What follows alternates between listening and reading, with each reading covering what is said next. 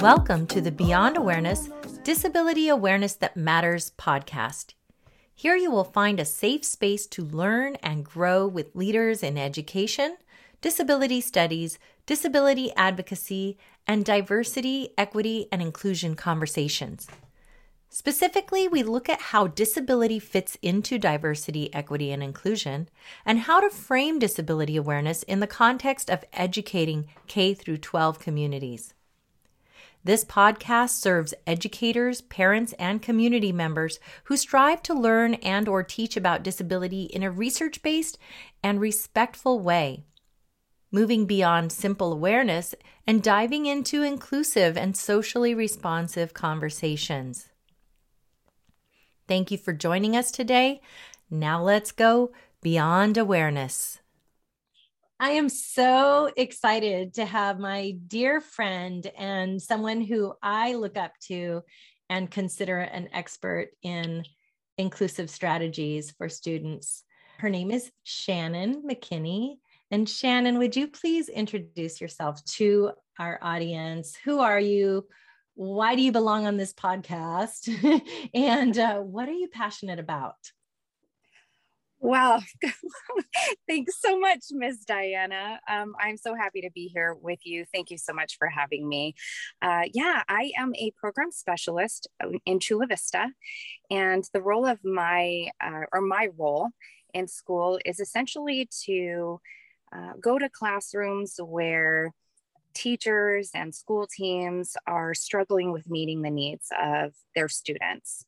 It could be that there's one little kiddo who might be giving the team some challenges, or it could be 4 or 5 students, especially given the current state of everything right now.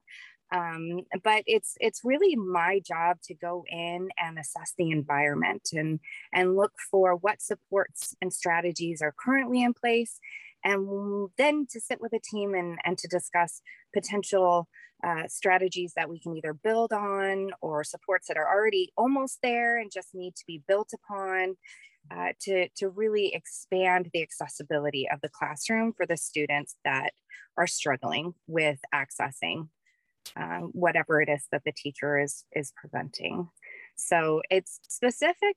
My job, I would like to say it's supposed to be specific to autistic students, but now it's really expanded to a wide range of little individuals who are struggling with accessing their environment or the curriculum.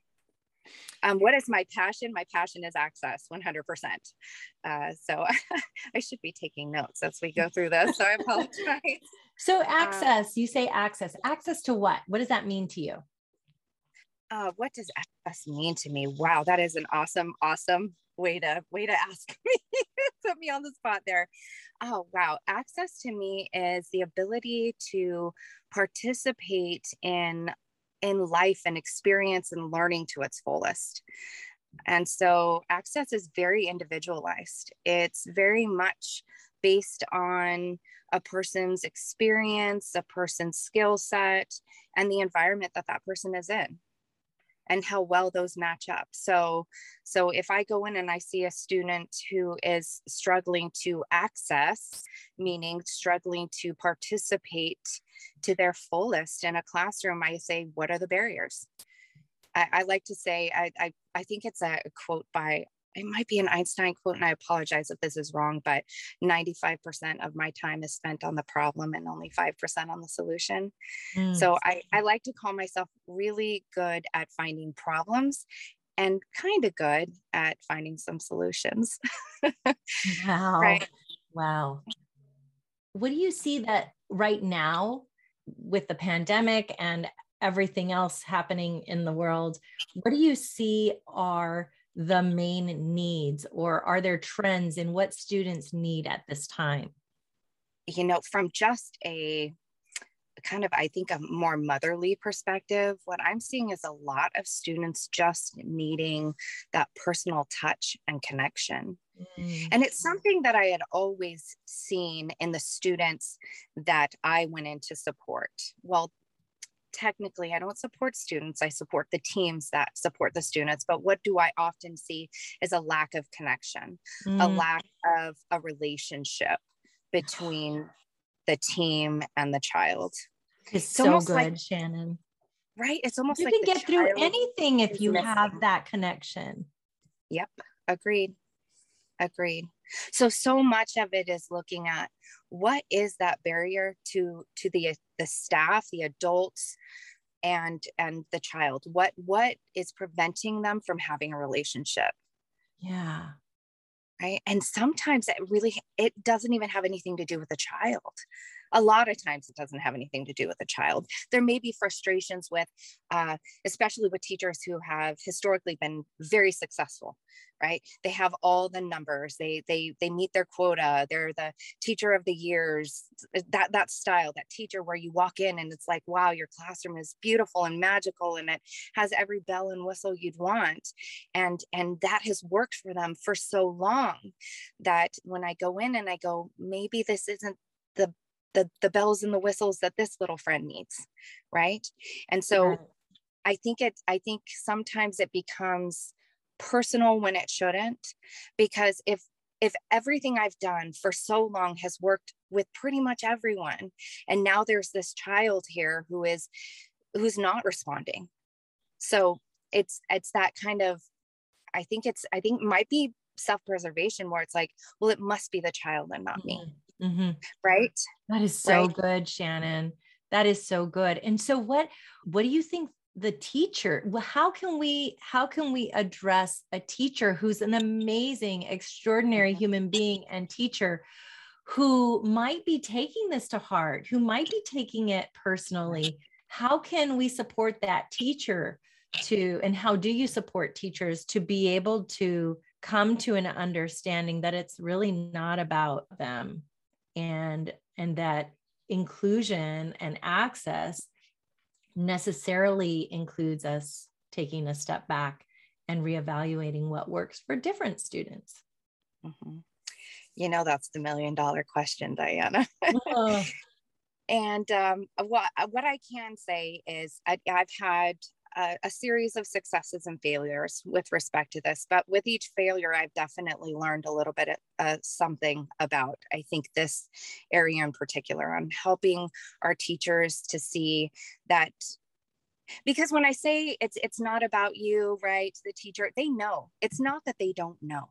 There's something much deeper here that's going on. And I think it's really rooted in fear. It's rooted in a fear of failure. And so it's like, how do we then connect with each teacher? Well, I had to reset my brain from thinking teachers all have the same training, teachers have similar experiences, teachers have this, that, and the other. No, every teacher's an individual, just like every one of our students is an individual. So I have to look at each teacher that I work with as that unique person who has their own set of learning history, own set of biases and prejudices and experiences that bring them to that point, to that moment. And so it's really about kind of doing a little individualized plan for each adult that I work with. Yeah. It's for the longest time, I just had this expectation that adults should all do X, Y, and Z. And I was like, wait a second, we're all learners. Yeah. We're all unique learners. Yeah. And just like the connection, the relationship between the teacher and the student is critical, I'm assuming that the relationship that you have with the teachers that you support and the teams that you support is can be precarious when you come in as, you are naturally an advocate for children. And at the same time, your job is to support the team in supporting the child. And so I know that must be really hard when there is pushback from the educator. So what are some, for those who are listening, who might be that teacher of the year, who might be that teacher with the most beautiful classroom, it's like going to Disneyland for the kiddos when they walk in. What are some concrete things that you have recommended in order to support a child who needed a change Like what might have been, and I know it's very individual based on student needs, right? But what are some examples of some things that teachers have had to take a step back and do in order to ensure access for all of their students? I'm actually so happy you asked me that question because I've spent almost 2 decades in education, and over half of that has been in the role of either a resource specialist or an autism specialist and now a program specialist. So when I look back onto my history of supporting teachers, and there is truly one strategy, for lack of a better word, that I think has almost always been missing when I go into the classroom. And that has been the time that the teacher and the child spend together in a positive interaction, just the two of them, just enjoying each other's company, just building a relationship. And it may seem like, what are you talking about, Shannen? That's not a strategy. But honestly, what I do is I will literally take data on the amount of interactions that this adult has with this child. And I'll document the type of interactions. And it's a lot of redirection. And it's often a lot of time that's spent. And that's what I hear from the teachers. This child is taking up so much of my time, right? And the rest of my class is missing out because of it. And so it's really helping them like kind of rethink how they spend time with this child.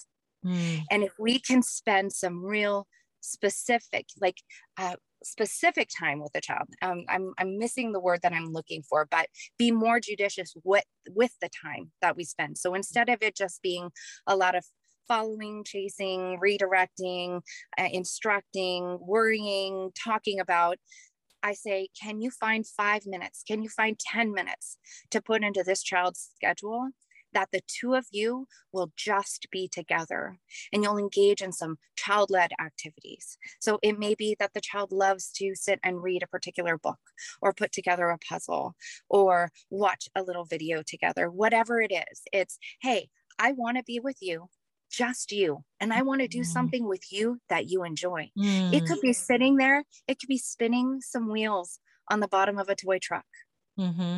But as long as you're engaging in that shared enjoyment with that child, you are laying the foundation for change. Oh, that is so good. Yes.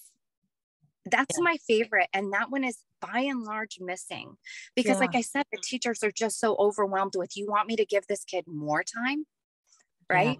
You want me to do what? And I say, no, I don't want you to give more time. I just want you to use that time that you're already giving this kiddo in a way that's going to lead to just the world opening to this child. Yeah. You're front loading trust, you're front loading love, you're front loading that relationship. Yeah. I have a quick story about that. You know, we both know a kiddo from our school who was in my kindergarten class for 2 years in a row. And then went on to graduate from 6th grade eventually. But when he was in my class, I remember doing that I needed to make sure that I connected with him every morning, that I gave him lots of positive interaction, lots of love.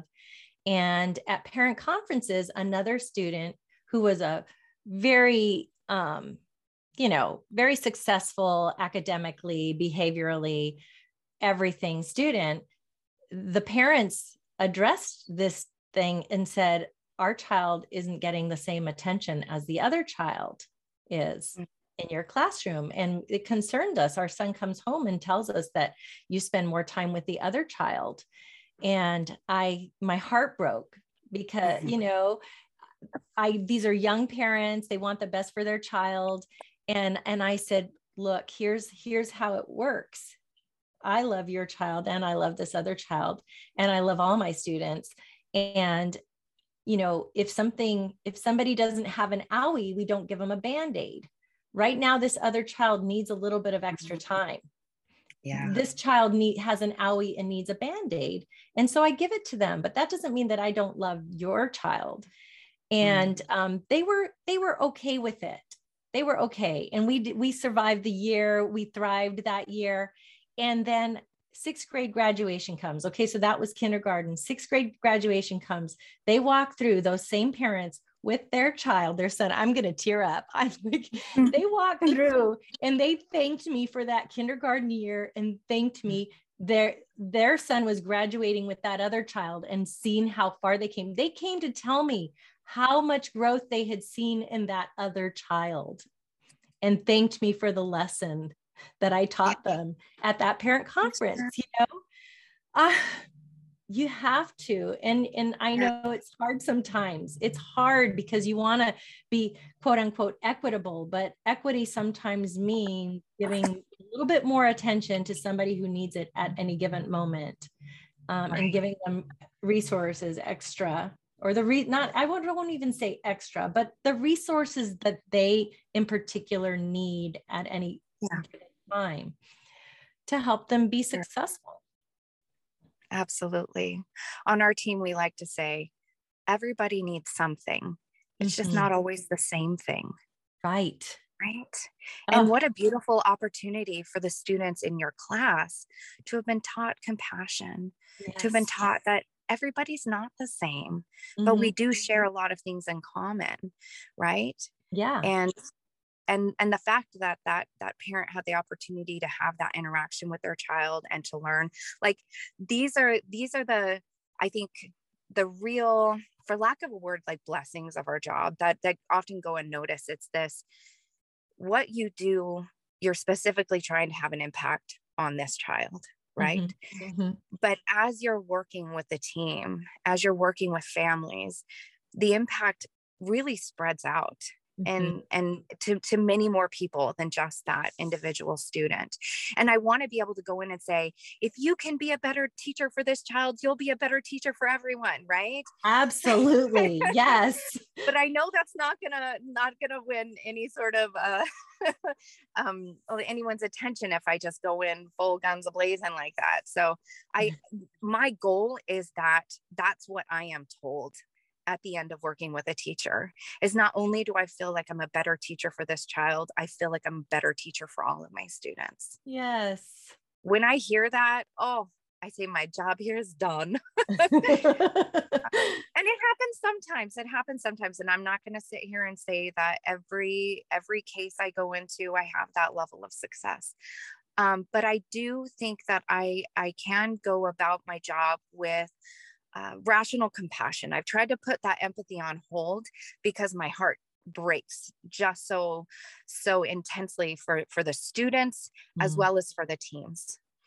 I no longer feel anger and frustration for the teams that I feel could just make the slightest changes. And it's like, that would make all the difference, because I understand that the root of what they're saying and their frustration really is that fear and anxiety of, I don't have the skills necessary here. Right? Yeah. What do you say to, like, if your heart could talk to the heart of that person who's living in the fear of not having the skills necessary for a particular child, like, what does your heart say to that person? Oh, what would my heart like to say? So much, too much, probably nothing that would make any sort of sense. It has to do specifically with the human experience and just how essential it is that everyone's experience in this world, in this lifetime, has value. And beyond that, that's somebody's baby. Somebody's heart breaks every day for that baby. I have a 14-year-old daughter and I love her dearly and we have a wonderful relationship, but every day my heart breaks a little bit for her. Why? Because I'm a mom. I'm a wacky mom that's always nervous about her, right? That's always wondering, is she going to be okay? And so every child we work with is somebody's baby. Yeah. And that mom, that dad, that grandma, that grandpa, that caregiver is concerned about them and their happiness and their well-being. I want to know that when I send my daughter to school, she's surrounded by people who care. Yeah. And want the best for her. Yeah.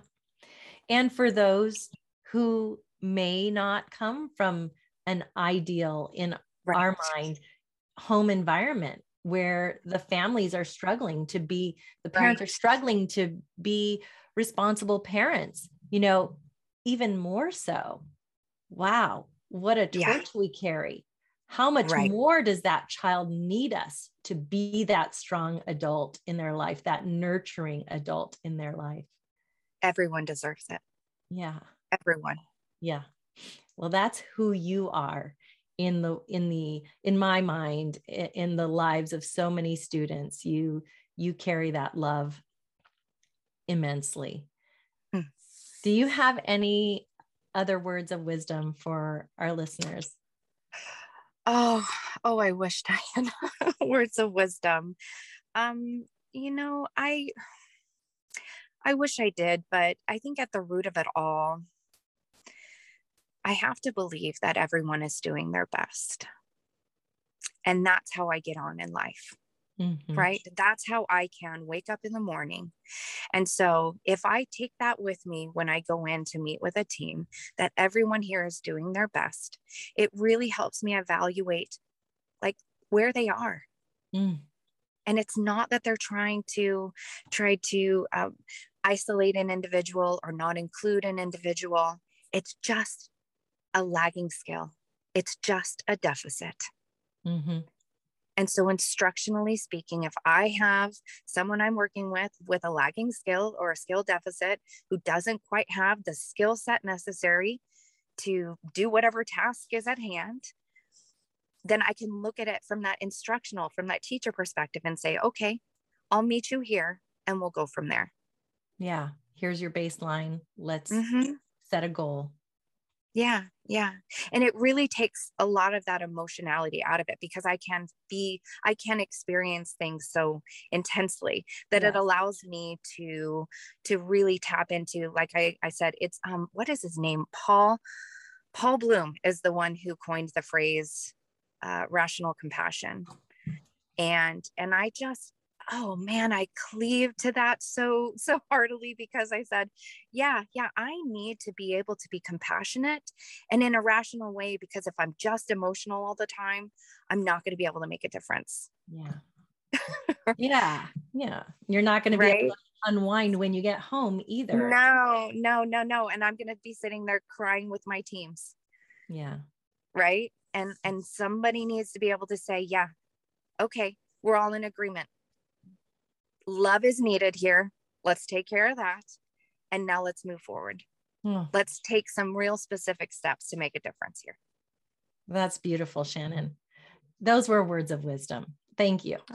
And thank you for our relationship. I mean, I appreciate you so much, Diana. You came into my life at just the right time.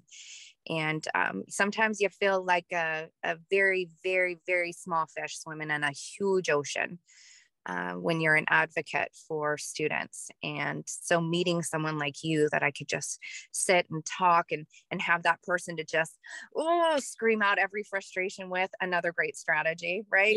Yes. That's also important. Person. Yeah, that's also very important for our listeners. You seek out somebody who's a fellow advocate, inclusionist, somebody with a like mind, like heart, so that you can share together and vent. Yes. Well, you've been that for me. Certainly. I like to joke that we have our mutual admiration society going on here. Yeah, we do. Adore you, we do. Well, thank you so much, Shannen McKinney, for being on the podcast today. Thank you for having me, Diana. Have a beautiful day. You too. Bye. Bye-bye. Thank you for tuning in to this episode of Beyond Awareness, Disability Awareness That Matters. If this was helpful to you, be sure to subscribe, rate, and review this show on Apple Podcasts, Google Podcasts, or Spotify. You can also follow me, Diana, on Instagram at Diana Pastora Carson and on Facebook at facebook.com/GoBeyondAwareness.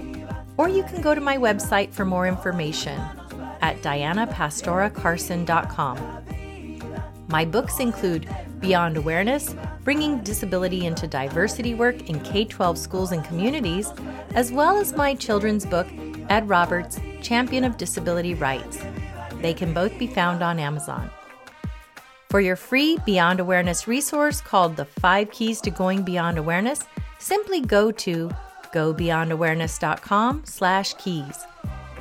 This podcast transcription and podcast guest information can be found in the show notes. Intro and outro music has been provided courtesy of Emmanuel Castro. Thank you again for joining me. Be well, be a lifelong learner, and let's be inclusive. See you next time.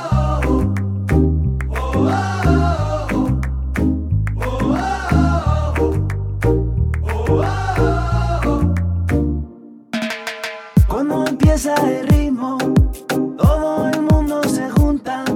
Bailamos, gritamos, amamos, subamos las manos. Nada nos puede parar, hasta el final vamos a cantar. Estamos aquí para disfrutar, moviéndonos al ritmo, manos arriba.